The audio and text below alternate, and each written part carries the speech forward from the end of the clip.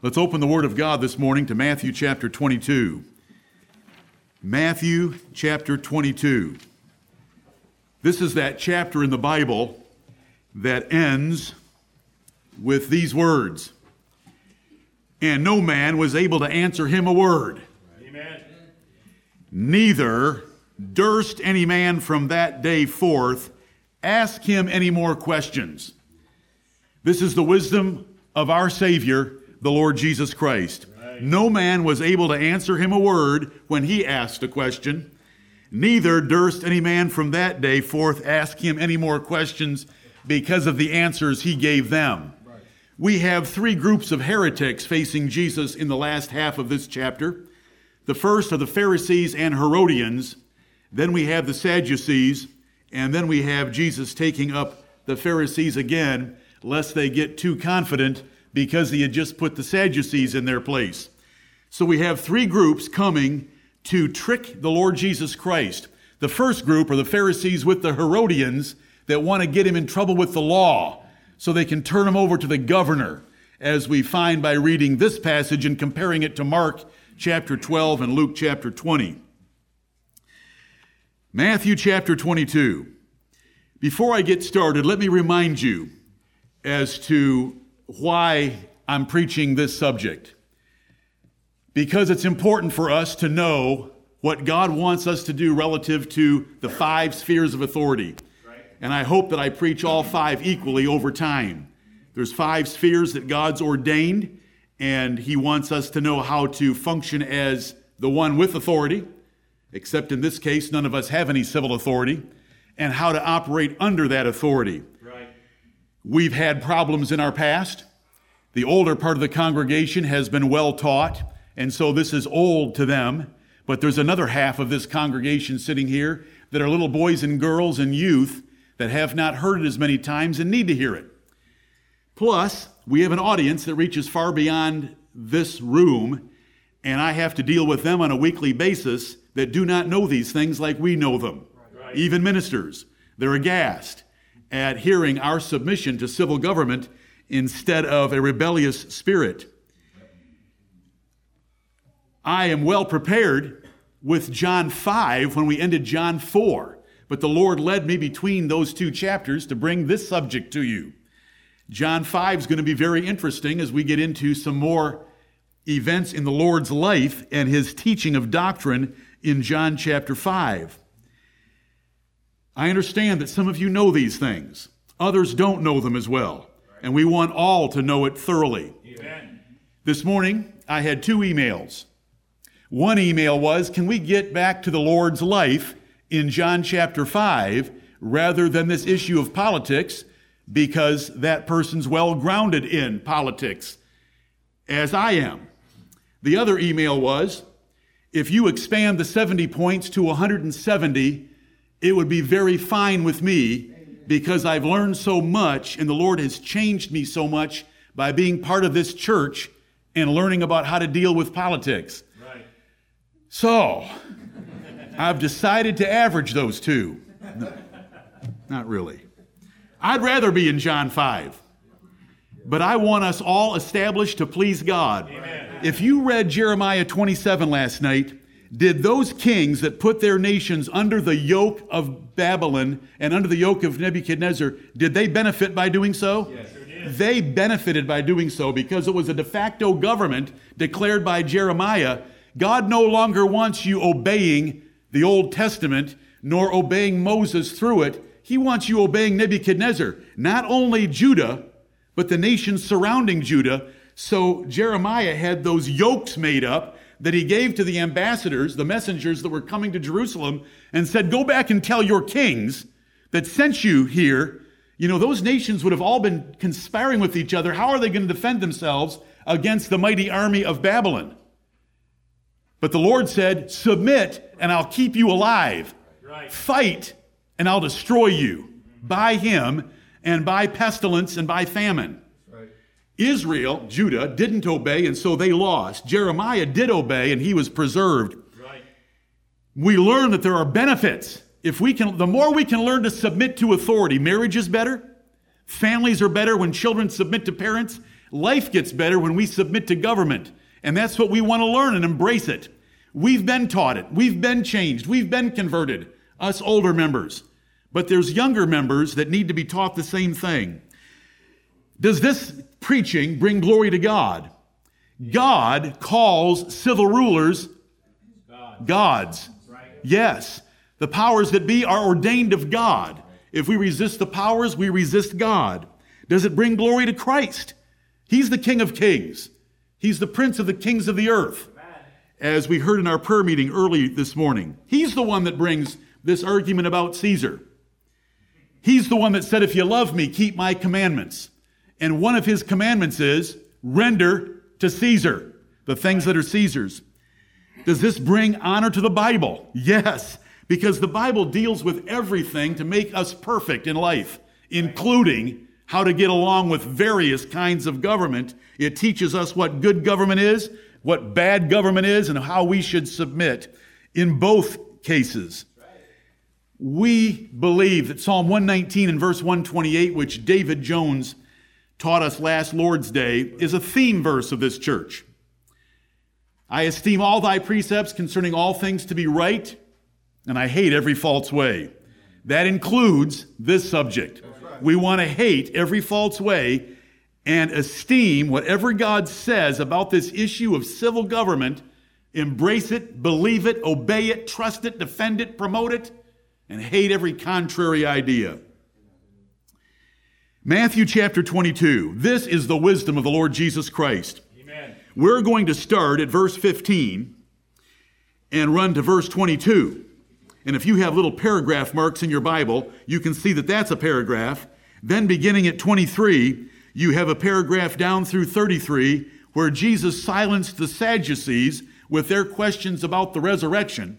Then at verse 34, you have a paragraph mark that runs down and deals with the commandments. What's the greatest commandment through 40? And then verse 41, Jesus deals with the Pharisees about who Jesus really is. He's the son of David, but why did David call him Lord? We have loved this passage of Scripture for a long time because of the way it ends, with no one wanting to ask Jesus any more questions, and with them being unable to answer his questions. We also like it because in dealing with the Sadducees, there in that middle section of 23 through 33, Jesus shows his wisdom by arguing from a single italicized word from Exodus chapter 3 and verse 6, when God told Moses, I am the God of Abraham, Isaac, and Jacob, though Abraham had been dead for several hundred years. A powerful argument, and a powerful argument for the italicized words of our King James Bible, because when you go back to Exodus chapter 3 and verse 6, the word am is in italics, meaning it was interpolated by our translators, but understood in the Hebrew if you knew Hebrew, which we don't. But we love that argument. Then we love another one-word argument when Jesus takes up the Pharisees in verse 41 and says, what think ye of Christ? Whose son is he? They said, he's the son of David. Jesus answered, then why in spirit doth David call him Lord? And he bases his whole argument on the one word, Lord. If David called his son his Lord, then as his Lord, he's much more than just a son. And so Jesus taught the deity of himself to the Pharisees. We like this passage because it's Jesus taking on several heretical groups and silencing them. Now, in verse 15, we have the Pharisees, and they get the Herodians. The Herodians were men loyal to Herod. So they're loyal to the appointed government from Rome that was over that part of Palestine. Let me read to you verses 15 through 22. This will be point number 45 on this little list that we have. Hopefully a little helpful to the younger ones to engage them. If you want to write in the 4 words, here we go. This is the hardest one. The first blank is going to be de jure. D-E space on one line, J-U-R-E. De jure. The second blank you have is going to have the word or. The third blank you have is de facto. D-E space F-A-C-T-O. And the last blank is authority. It's de jure or de facto authority. And those are two Latin expressions for by law or in law or of law versus in fact. When we say in fact, we're saying de facto from Latin. If we say, things like that regarding fact, the fact of the matter, we're referring to something that's de facto, meaning in actual reality, as opposed to being in writing or law, but more of that in a moment. Here we go. Let me read to you verses 15 through 22. Rejoice in the wisdom of the Lord Jesus Christ and lay hold of it so that you can know how to use this for yourself or for others that you may encounter that use similar arguments of wanting to refer to a written constitution. Right. Then went the Pharisees, Matthew 22:15, and took counsel how they might entangle him in his talk. And they sent out unto him their disciples with the Herodians, men loyal to Herod, saying, watch this subtlety.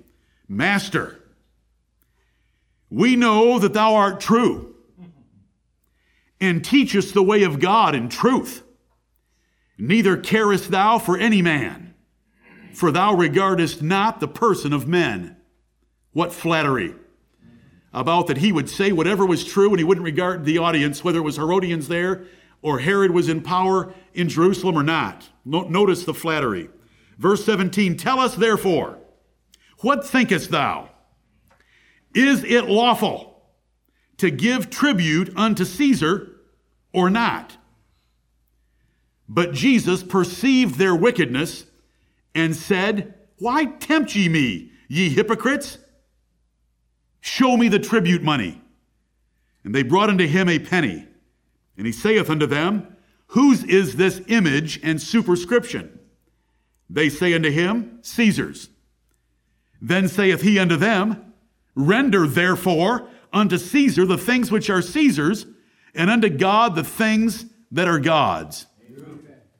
When they had heard these words, they marveled and left him and went their way. Amen. But enough hung around that he came back to the Pharisees later as we get to the end of this chapter. What flattery! When you tell a man, we know that you're not afraid of anyone. We know that you only speak the truth. We know that the truth is the most important thing to you. Now tell us, is this tribute to Caesar? Do we owe taxes to Caesar by law? Is it a constitutional obligation for us to pay taxes to Caesar? What would have happened, depending on his answer? If he would have said, no, that imposter, pagan, occupying oppressor from across the Mediterranean Sea, we don't owe him anything. We're God's chosen people, and we're supposed to destroy all the Gentiles. How would that have gone over? The Herodians were there to report him to Herod. What if he said, I like Herod. I appreciate the Roman government. We ought to submit to them and pay for the safety that we have now on our roads and streets because their soldiers are occupying our nation. The Pharisees would have reported them to the other Pharisees who were nationalists, and he would have had a problem with them because they would have been defending their independence as a nation under God. What did he do? He cut off both arguments. When they said, is it lawful? He did not say, show me the law. He did not say, quote me the law. Those discussions have no end. Do you know why we do not engage in manuscript or textual arguments for the King James Bible? Because the arguments never end. You get yourself involved in a conflict that you can't end really to anyone's satisfaction except the prejudice of the two parties involved. Right. So we defend our King James Bible by the 4 F's. Remember? Faith in his promises, the fruit of his word, the facts of the internal integrity of the King James Bible, and the fools that want to argue against it, and we have a whole lot more to say about it than just those short words. But this is a similar place. Right. Instead of engaging in a debate that doesn't have an end, Jesus just cut it off with a chainsaw at the knees and rendered it worthless. He said, show me your money. Showing by money that the monetary authority that was able to print money and have it circulate in that nation, and that has a whole lot of ramifications in itself, when you can supply money to a nation and they circulate it. Who gets the benefit of the initial purchase? Just there's so many things to think about, but we're not going to deal with all those. They've been dealt with. They're in a document on our website entitled The Christian and Taxes. And there, this passage is dealt with longer than I'm going to take on it right now, though the introduction certainly has become long. When the question was asked, is it lawful? He didn't say, quote me the law. He didn't say, show me the law. He didn't say, show me the Constitution. The question was, is it constitutional for us to pay tribute to Caesar? Their constitution was Genesis, Exodus, Leviticus, Numbers, and Deuteronomy, the law of God. The law of God did not say to pay tribute to Caesar. The law of God was for them to have an independent nation and for them to always be the head and make other nations the tail. And it would only be God's judgment that would ever bring tribute upon the nation, according to Deuteronomy chapter 28. And so Jesus cut the issue off by saying, show me your money. And this is recorded in 3 Gospels. Show me your money. I don't care what the Constitution says. The matters of legality are irrelevant. Show me your money. And when they showed him their money, it had a picture of Caesar on it and an inscription saying that it was the Emperor of Rome. And so they were obligated by circulating the monetary authority of a foreign power to pay taxes to that foreign power. So Jesus cut through all this tic-tac, nitpicking, back and forth, arguments about the law. The law was the constitution of the Old Testament of Moses. But it didn't matter anymore. Just like last night when you read Jeremiah 27, it didn't matter anymore. Right. Because the de facto power that was now over Judah was Babylon and Nebuchadnezzar. Amen. And Jeremiah was the one declaring, we've had a de facto change in government. It's no longer a Mosaic government regulated by the first 5 books of the Bible. This nation has sinned. God's brought another force upon it, another government, another authority over it, and that's Babylon. You read that last night in Jeremiah 27. It was very clear that Jeremiah, for God, told Judah and its king and the other kings of the nations around Judah, submit and you'll live. Fight, you're all going to die. This is my servant. This is a new government, and he's my servant. Now, we would think, no, Moses was your servant. Moses was his servant until they disobeyed to no longer deserve Moses. Right. Then God brought Nebuchadnezzar, who was his servant. And so we look at the de facto. Here's what the word de jure means in Latin, of law, by law, in writing. The constitutional basis for a government. What's been written down as to how it will operate. A de facto government is one that doesn't operate by the Constitution, doesn't operate in writing. It operates by assumed force, by being what is actually in power and is the reality of the issue. And the reality was Rome had taken over Judah and was circulating its coins. And they owed that part of their revenue, assets, or whatever back to Caesar. This is the wisdom of our Lord Jesus Christ. You know, when Matthew continues here recording, the Sadducees coming up with a woman that was married by 7 brothers. Remember? Yes. Now that could get complicated if you dealt with it. But Jesus just cut it off and said, there is no marriage in heaven. Next. Since you can't think of a next, I have the next. God said to Moses, I am the God of Abraham, when Abraham was long dead. God's not the God of the dead, but of the living. Therefore, Abraham was alive when God said to Moses, several hundred years later, I am the God of Abraham. Does that bother you? It bothered them a lot, because they knew that Abraham had to be existing in some form, because the Sadducees denied angels and they denied the human spirit. Right. And for God, do you understand? The Lord's just taking them apart. Right. And so he takes them apart this way. Show me your money. Who's the monetary authority of your nation? Rome is. then give him what he wants. There's obviously a new government, and it's not the Constitution, and it's not the law, and it's not in writing. It's in the boots on your streets. De jure means in writing. De facto means what is really in place. It's the difference between law or rule in writing or law or rule in actual reality. When we say, as a matter of fact, that's de facto. We intend what is actually happening then. As a matter of fact, what is factually, actually, realistic, real right now. Some proclaim that the U.S. Constitution is their king and so rebel against rulers. They want to rebel against the IRS. And listen, there is a fantastic Wikipedia entry called Constitutional Arguments Against the Income Tax. It is very long, very summarized, very well written, very thorough, and anyone that has any memories from the past will enjoy reading through the dozens and dozens and dozens of arguments that have been used by patriots to try to get out of the income tax of the United States. However, Jesus would not engage in that. He wouldn't look at the Wikipedia entry. He would say, show me your money. And when the money is pulled forth, it is labeled a Federal Reserve note, which by all opponents of the income tax, they're equal opponents of our Federal Reserve System. They both came into being in the same year, 1913.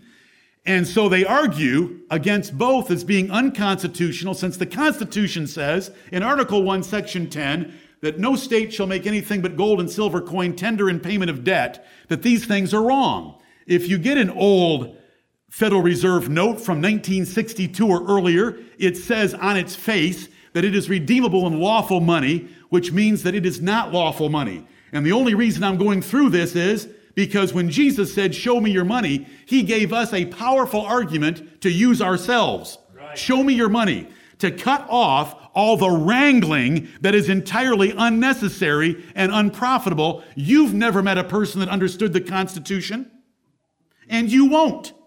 It is far too complicated with all the cases that have been written since it was written 250 years ago, or however long it's been now. It's a hopeless case. And all the legal movements and all the court cases have proven it to be de facto law. The IRS is established, and it doesn't matter which of those dozens of arguments you use to try to show the IRS as being illegal or the Federal Reserve System as being illegal. It's been proven to be legal, in fact, by the government that now exists. Otherwise, you could be like Paul. And here's where we draw the line. You say, but Paul appealed to the law. Yes, he did. When the law was perfectly understood and the written law equaled the de facto law. When Paul said, is it lawful? What law was he appealing to? The law of Moses out of Deuteronomy or the law of Rome? Law of Rome. Is it lawful for you to beat a Roman citizen uncondemned, not having a fair trial? Remember? They go get the centurion. The centurion comes in and says, listen, I bought my citizenship with a great price. Paul said, but I was freeborn. I didn't have to pay anything for mine. And see, it was settled immediately because it was understood that that was law in force. That was law de facto, even though it was Philippi where it took place, that wasn't Italy, but it was under the influence of Rome. When Paul was in Caesarea, and he's before King Agrippa, and the Jews are over here testifying against him and begging Agrippa to send him to Jerusalem to be tried according to their law. They said, what did Paul do? He said, I appeal to Caesar. Amen. He didn't say, I appeal to God. I appeal to the Old Testament for you Jews to have mercy on me. I appeal to the resurrected Lord. He didn't do any of that. He said, I appeal to Caesar. As soon as he did that, that law was perfectly understood so that he could not revoke it. Agrippa and Festus went aside, and Agrippa said, this man hasn't done anything worthy of bonds. If he hadn't appealed to Caesar, he could be released. But the legal process had already started immediately. There was no question. You didn't have to go to court. You didn't have to wrangle. And so when we are faced with a situation If it's established, accepted, practiced law, we will use the law. We will appeal to Caesar. We will appeal to citizenship. But when there is something like the IRS that has been collecting taxes rather efficiently since 1913 in different ways, shapes, and forms, and with an IRS code that governs how they do it, whether it's corporate, small business, or individuals, we submit to it. And we do so because of this kind of an argument. Right. That there's a de facto government. It doesn't matter if you prove the IRS to be unconstitutional. It's in fact the revenue agent of the United States of America. And you're bound to it. And so we trust the Lord this way. And I'm thankful for him. I'm thankful for him showing us the 4 F's. I have an email in my inbox right now that has to be dealt with in the next 48 hours asking me for charts and graphs about the manuscript flow out of Antioch versus Alexandria, Egypt. Antioch of Syria, Paul's home church, and Alexandria of Egypt, because they want manuscript evidence for the King James Bible. We have a black book back in our library here, and it's entitled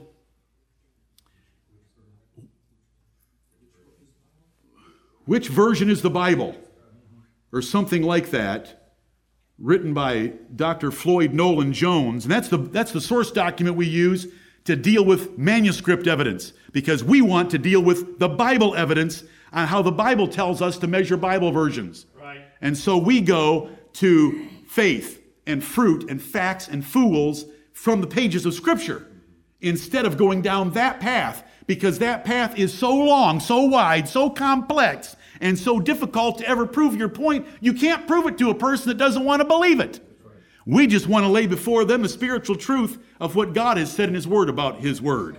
And that's where we stand, and we're different that way. And this is where we stand on this issue. We don't get involved with the U.S. Constitution Party. We don't memorize the Constitution. We don't try to argue the Constitution. We just look around. I think the monetary authority in the U.S. is the Federal Reserve System. I do think that it is. I think that every one of these tax rebels that believes the IRS and the Federal Reserve are unconstitutional carry those pieces of paper saying that they are loyal to the Federal Reserve in their pockets. Right. That's how they transact business. And they are very quick to cash their Social Security checks at the end of their lives. Let's never be hypocrites like that. Let's just do it God's way. Show me the money. And when we see the money, it's Federal Reserve. I thought that was a 1913 invention. I mean, according to you, it's owned by the Rothschilds and the Rockefellers. And they own all the U.S. debt, according to you. That's serious business. Why are you carrying it in your pocket? Lord, thank you. Yeah. Amen. Thank you for showing us I am the God of Abraham. Here in this same chapter, thank you for showing us if David called him Lord, how is he then his son? Begotten of him, but begotten to be his Lord and Savior. Right. They left him alone after this. Caesar was the real ruler of Israel by virtue of his monetary authority and the taxing power that he had. In fact, that he had army in the streets. America has had a de facto government. When do you want to say that we got our de facto government? Was it Abraham Lincoln financing an unpopular war with greenbacks? Or was it Franklin Roosevelt in 1933 when he told American citizens they couldn't own gold? What? We don't care. Doesn't matter when.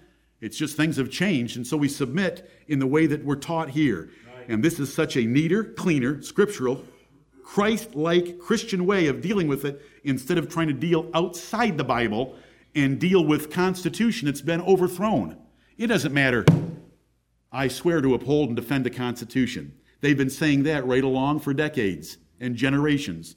That is their job that they're not keeping. Our job is to submit to the authority that's in power.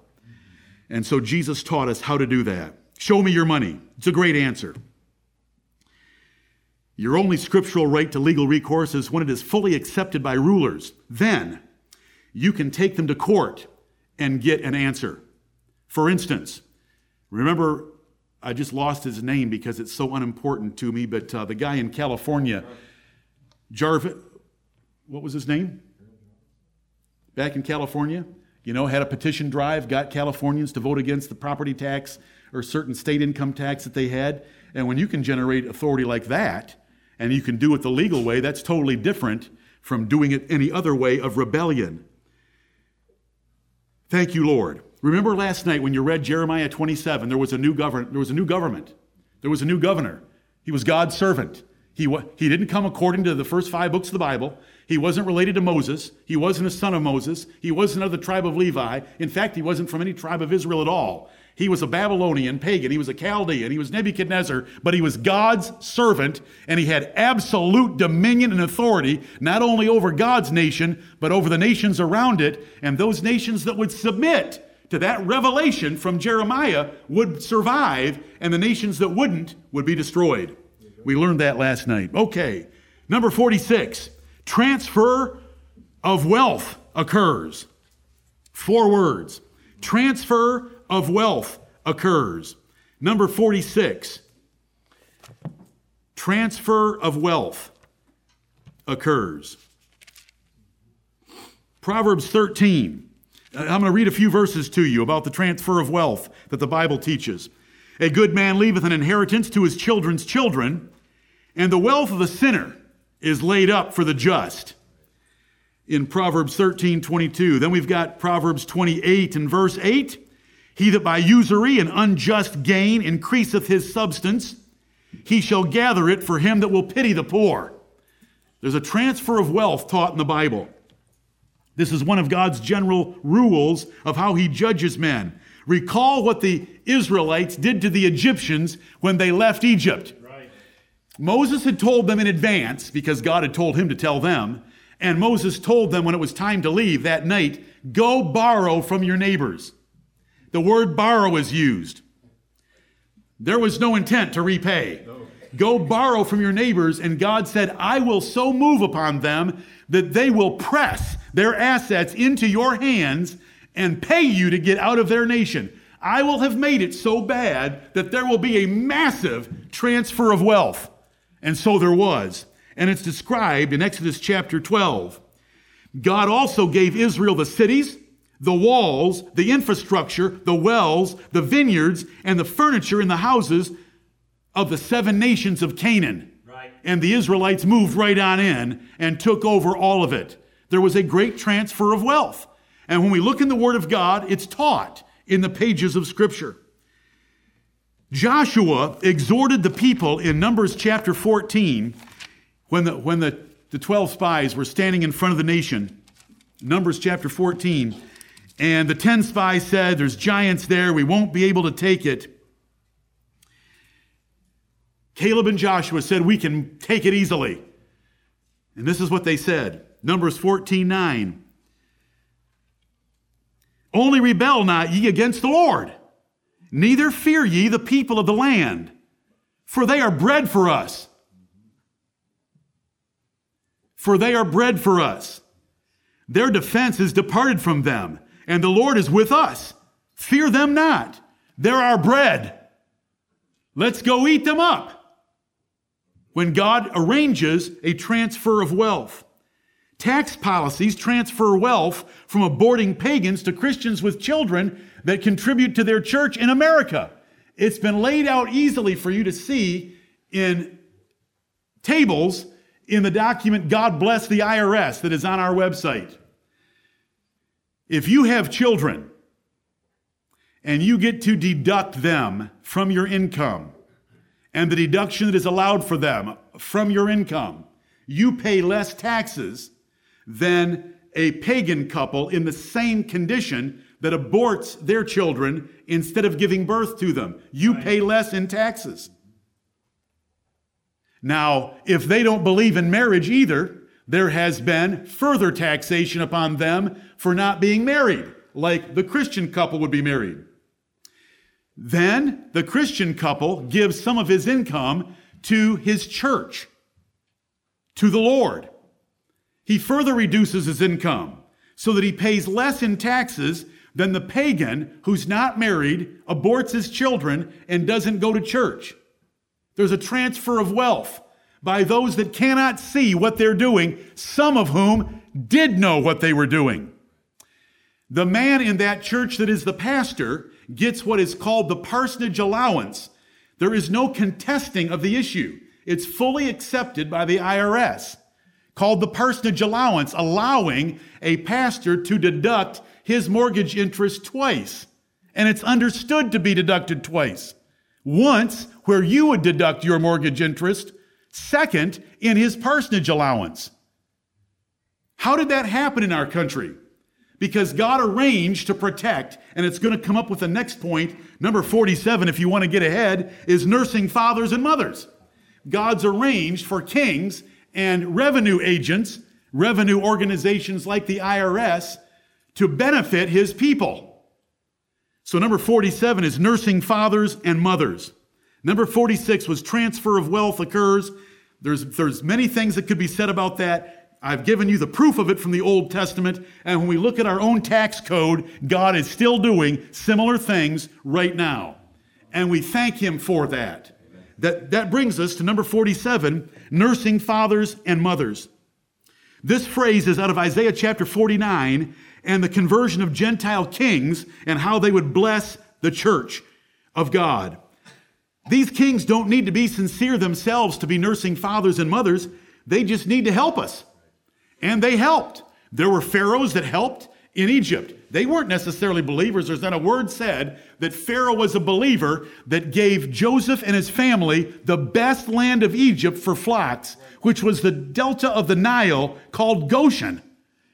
They didn't like being shepherds, so they gave their best property to the Jews, who multiplied there so prolifically that it was a later Pharaoh that realized if we let them keep multiplying, they're going to outnumber us shortly. I think we've heard that recently. We'll trust the Lord on that matter, if you know where I just went and came back. But the Lord took care of them. There was nursing fathers and mothers. Nebuchadnezzar was one. Nebuchadnezzar took care of Jeremiah. Nebuchadnezzar took care of Daniel. Nebuchadnezzar took care of his three friends.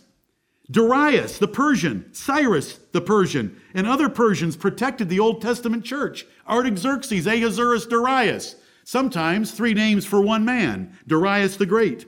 Alexander and other Grecian princes also gave privileges to the Jewish church. Rome, under Emperor Constantine and other kings, showed mercy to Christians in general. Christian monarchs like King James I of England, the 6th of Scotland, gave us our Bible.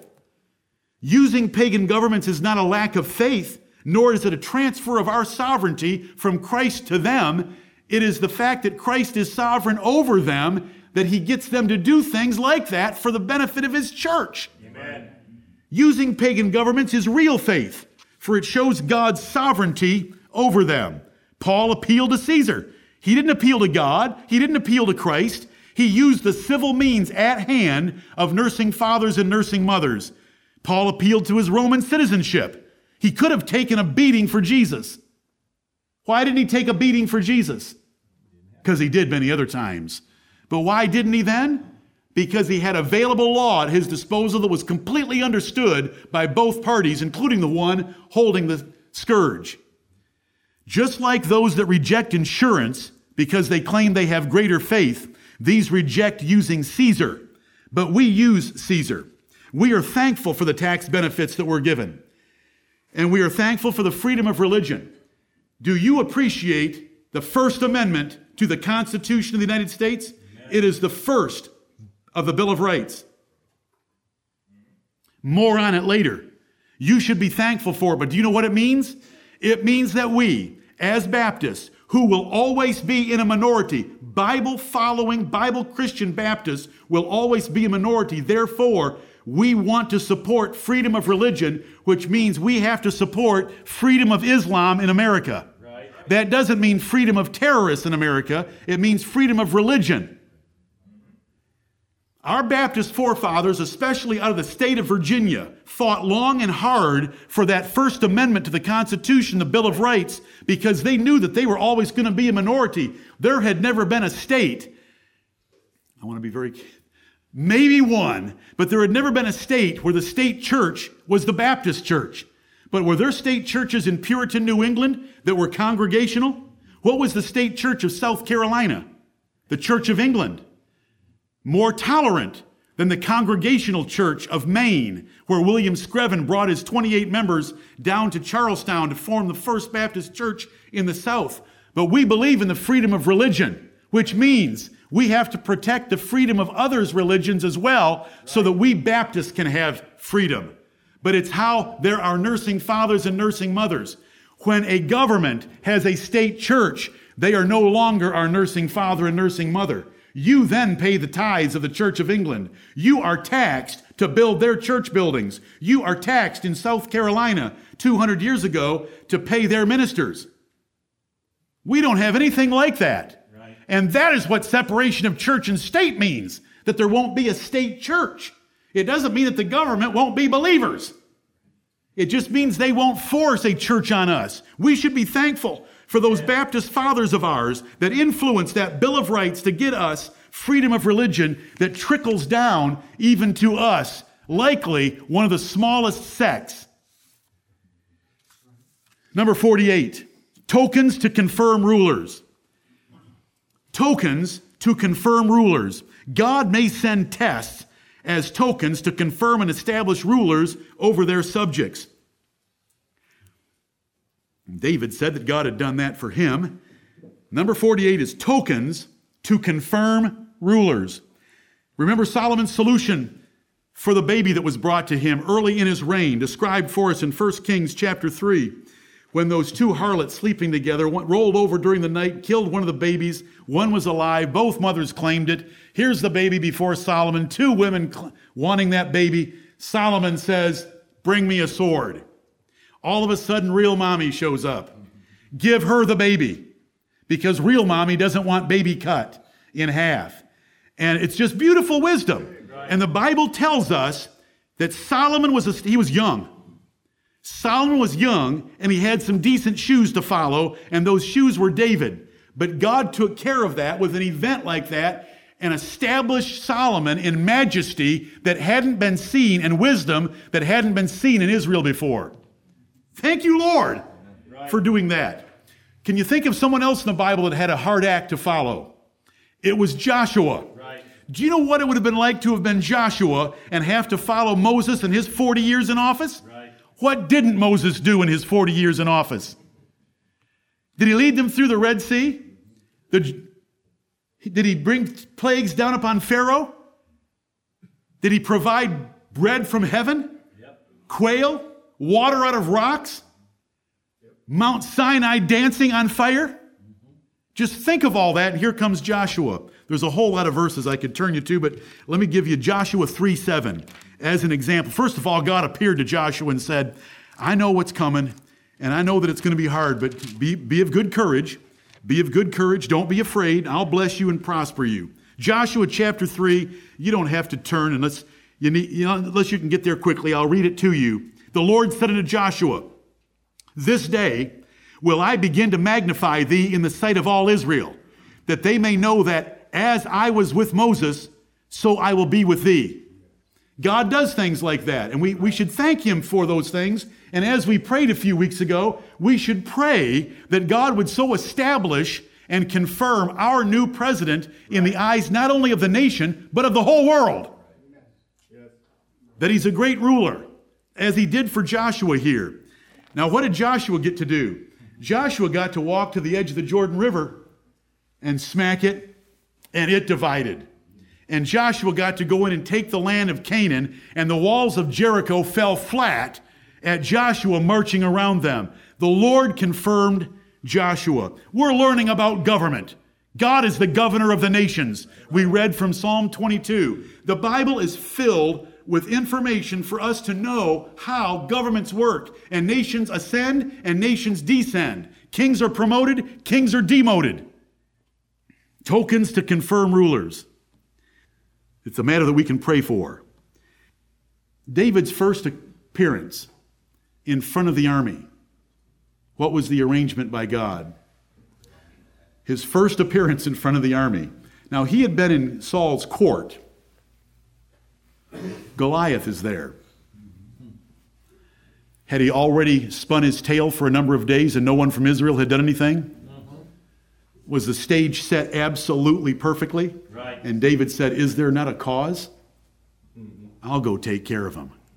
And he did go take care of him. But what an establishment of David's authority. The songs in Israel immediately became, Saul hath slain his thousands, but David his 10,000s. Amen. As the young lad walked around with an oversized sword and an oversized head, one in his left hand and one in his right.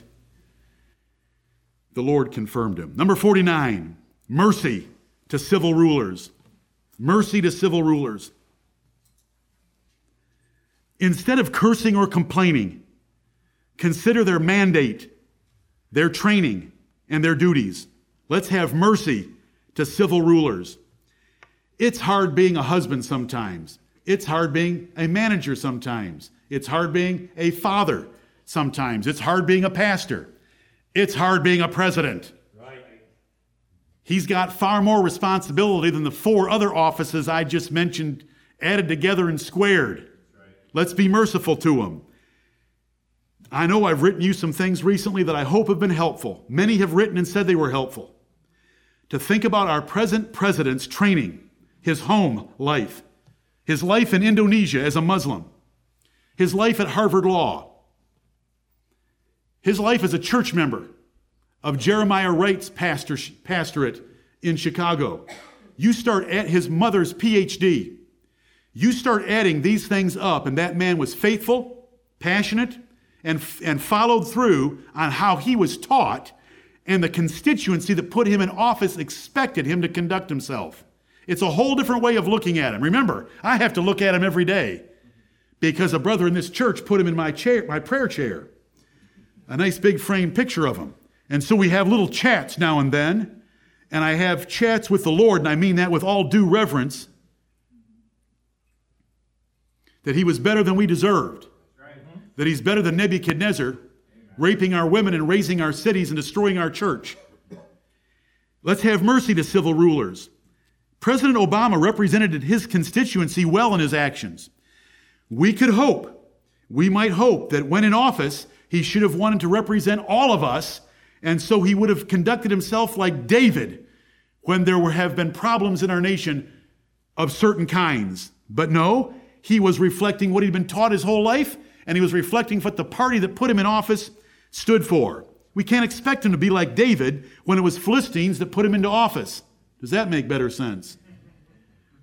A broken home, a Muslim father, a Harvard education hardly prepares a man. Furthermore, as our president, the most powerful man on earth, he has appalling duties. Do you know what he's briefed with every day? Do you know what he's got to think about every day? Do you know how many elected officials that are Democrats want him doing things a certain way in order to make it easier for them to get reelected? It just goes on and on and on. The lobbyists that are lined up, the public opinion polls that are lined up, all the people that are around him, the sycophants that want to take advantage of his reign, his family. He's got to go home and face his wife when he takes a position. Do you understand? It's enormous. There's other nations that are calling. The phone rings, and it's not your buddy in the church. The phone rings, or a text comes in, and it's from It's from the leader of Germany or England. It's tremendous. You know, the larger a company gets, and there's more levels of management in a company, and we realize that company CEO has to report to the board of directors, and the board of directors have to report to the shareholders, so there's chains of authority going up, then there's chains of authority coming down, and the more and the bigger that gets, and when you're publicly traded, and there's analysts, there's 10, there's 20, there's 200 analysts following your company, that every single decision you make is going to get written up and supplied to the people that provide the capital to keep your company operating. All the pressures we can see, we can look at. If you know anything about business, you can see the power going up that's coming down on that CEO, and then underneath him, all the management underneath him, all the jobs that are there, the temptations and the difficulties of market pressures and economic pressures and marketing changes and product obsolescence. There's so many different pressures, and we give them honor, and we should give them honor. But think about the president. He deals with classified information and opposing influences above us. Look at Proverbs 25:3, and the Lord arranged this to pop out in the last 2 weeks. I did not, because there's 915 Proverbs, and they are generated by random each day out of the chapter for that day.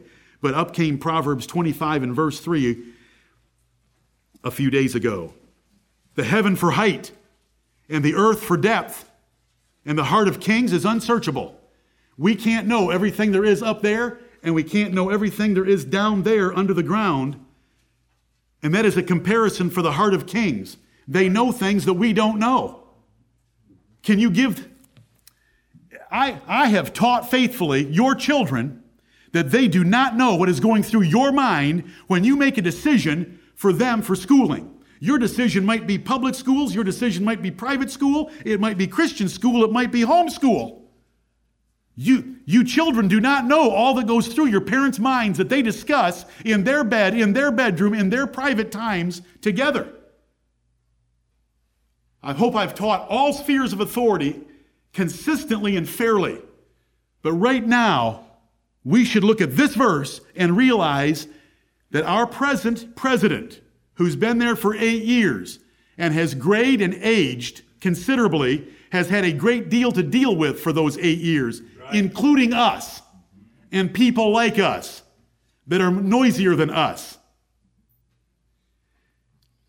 Mercy to civil rulers. What a text.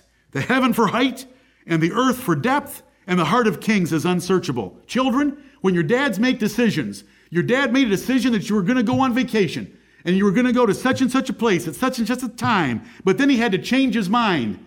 Do you know why he changed his mind? Because he just wanted to be mean to you. No, something came up that was big. He wrestled with it. He talked with your mother about it. It tore him up. You want me to tell your children that, but brethren, I want someone to tell me that about the man in my prayer chair. And so I have chats every day. Thank you, brother. Your smile is larger than it should be. Lord, help us. God harshly condemns those that criticize what they do not know. 2 Peter 2, 10 through 12, Jude 1, 8 through 10.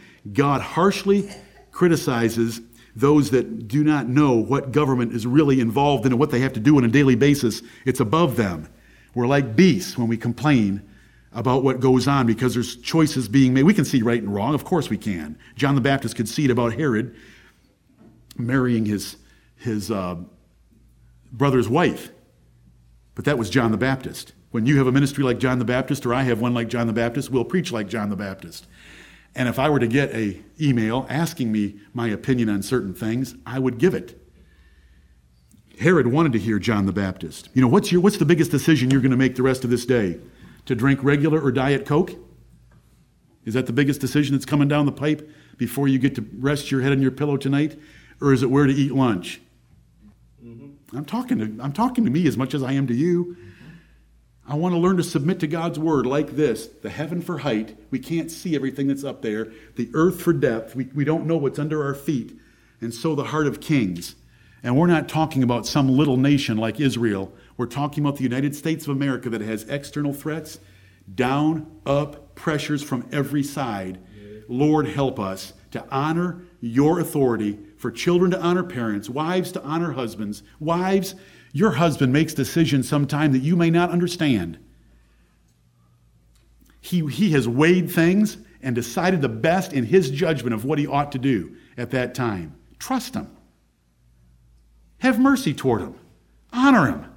Appreciate him having to make those decisions instead of arguing against them.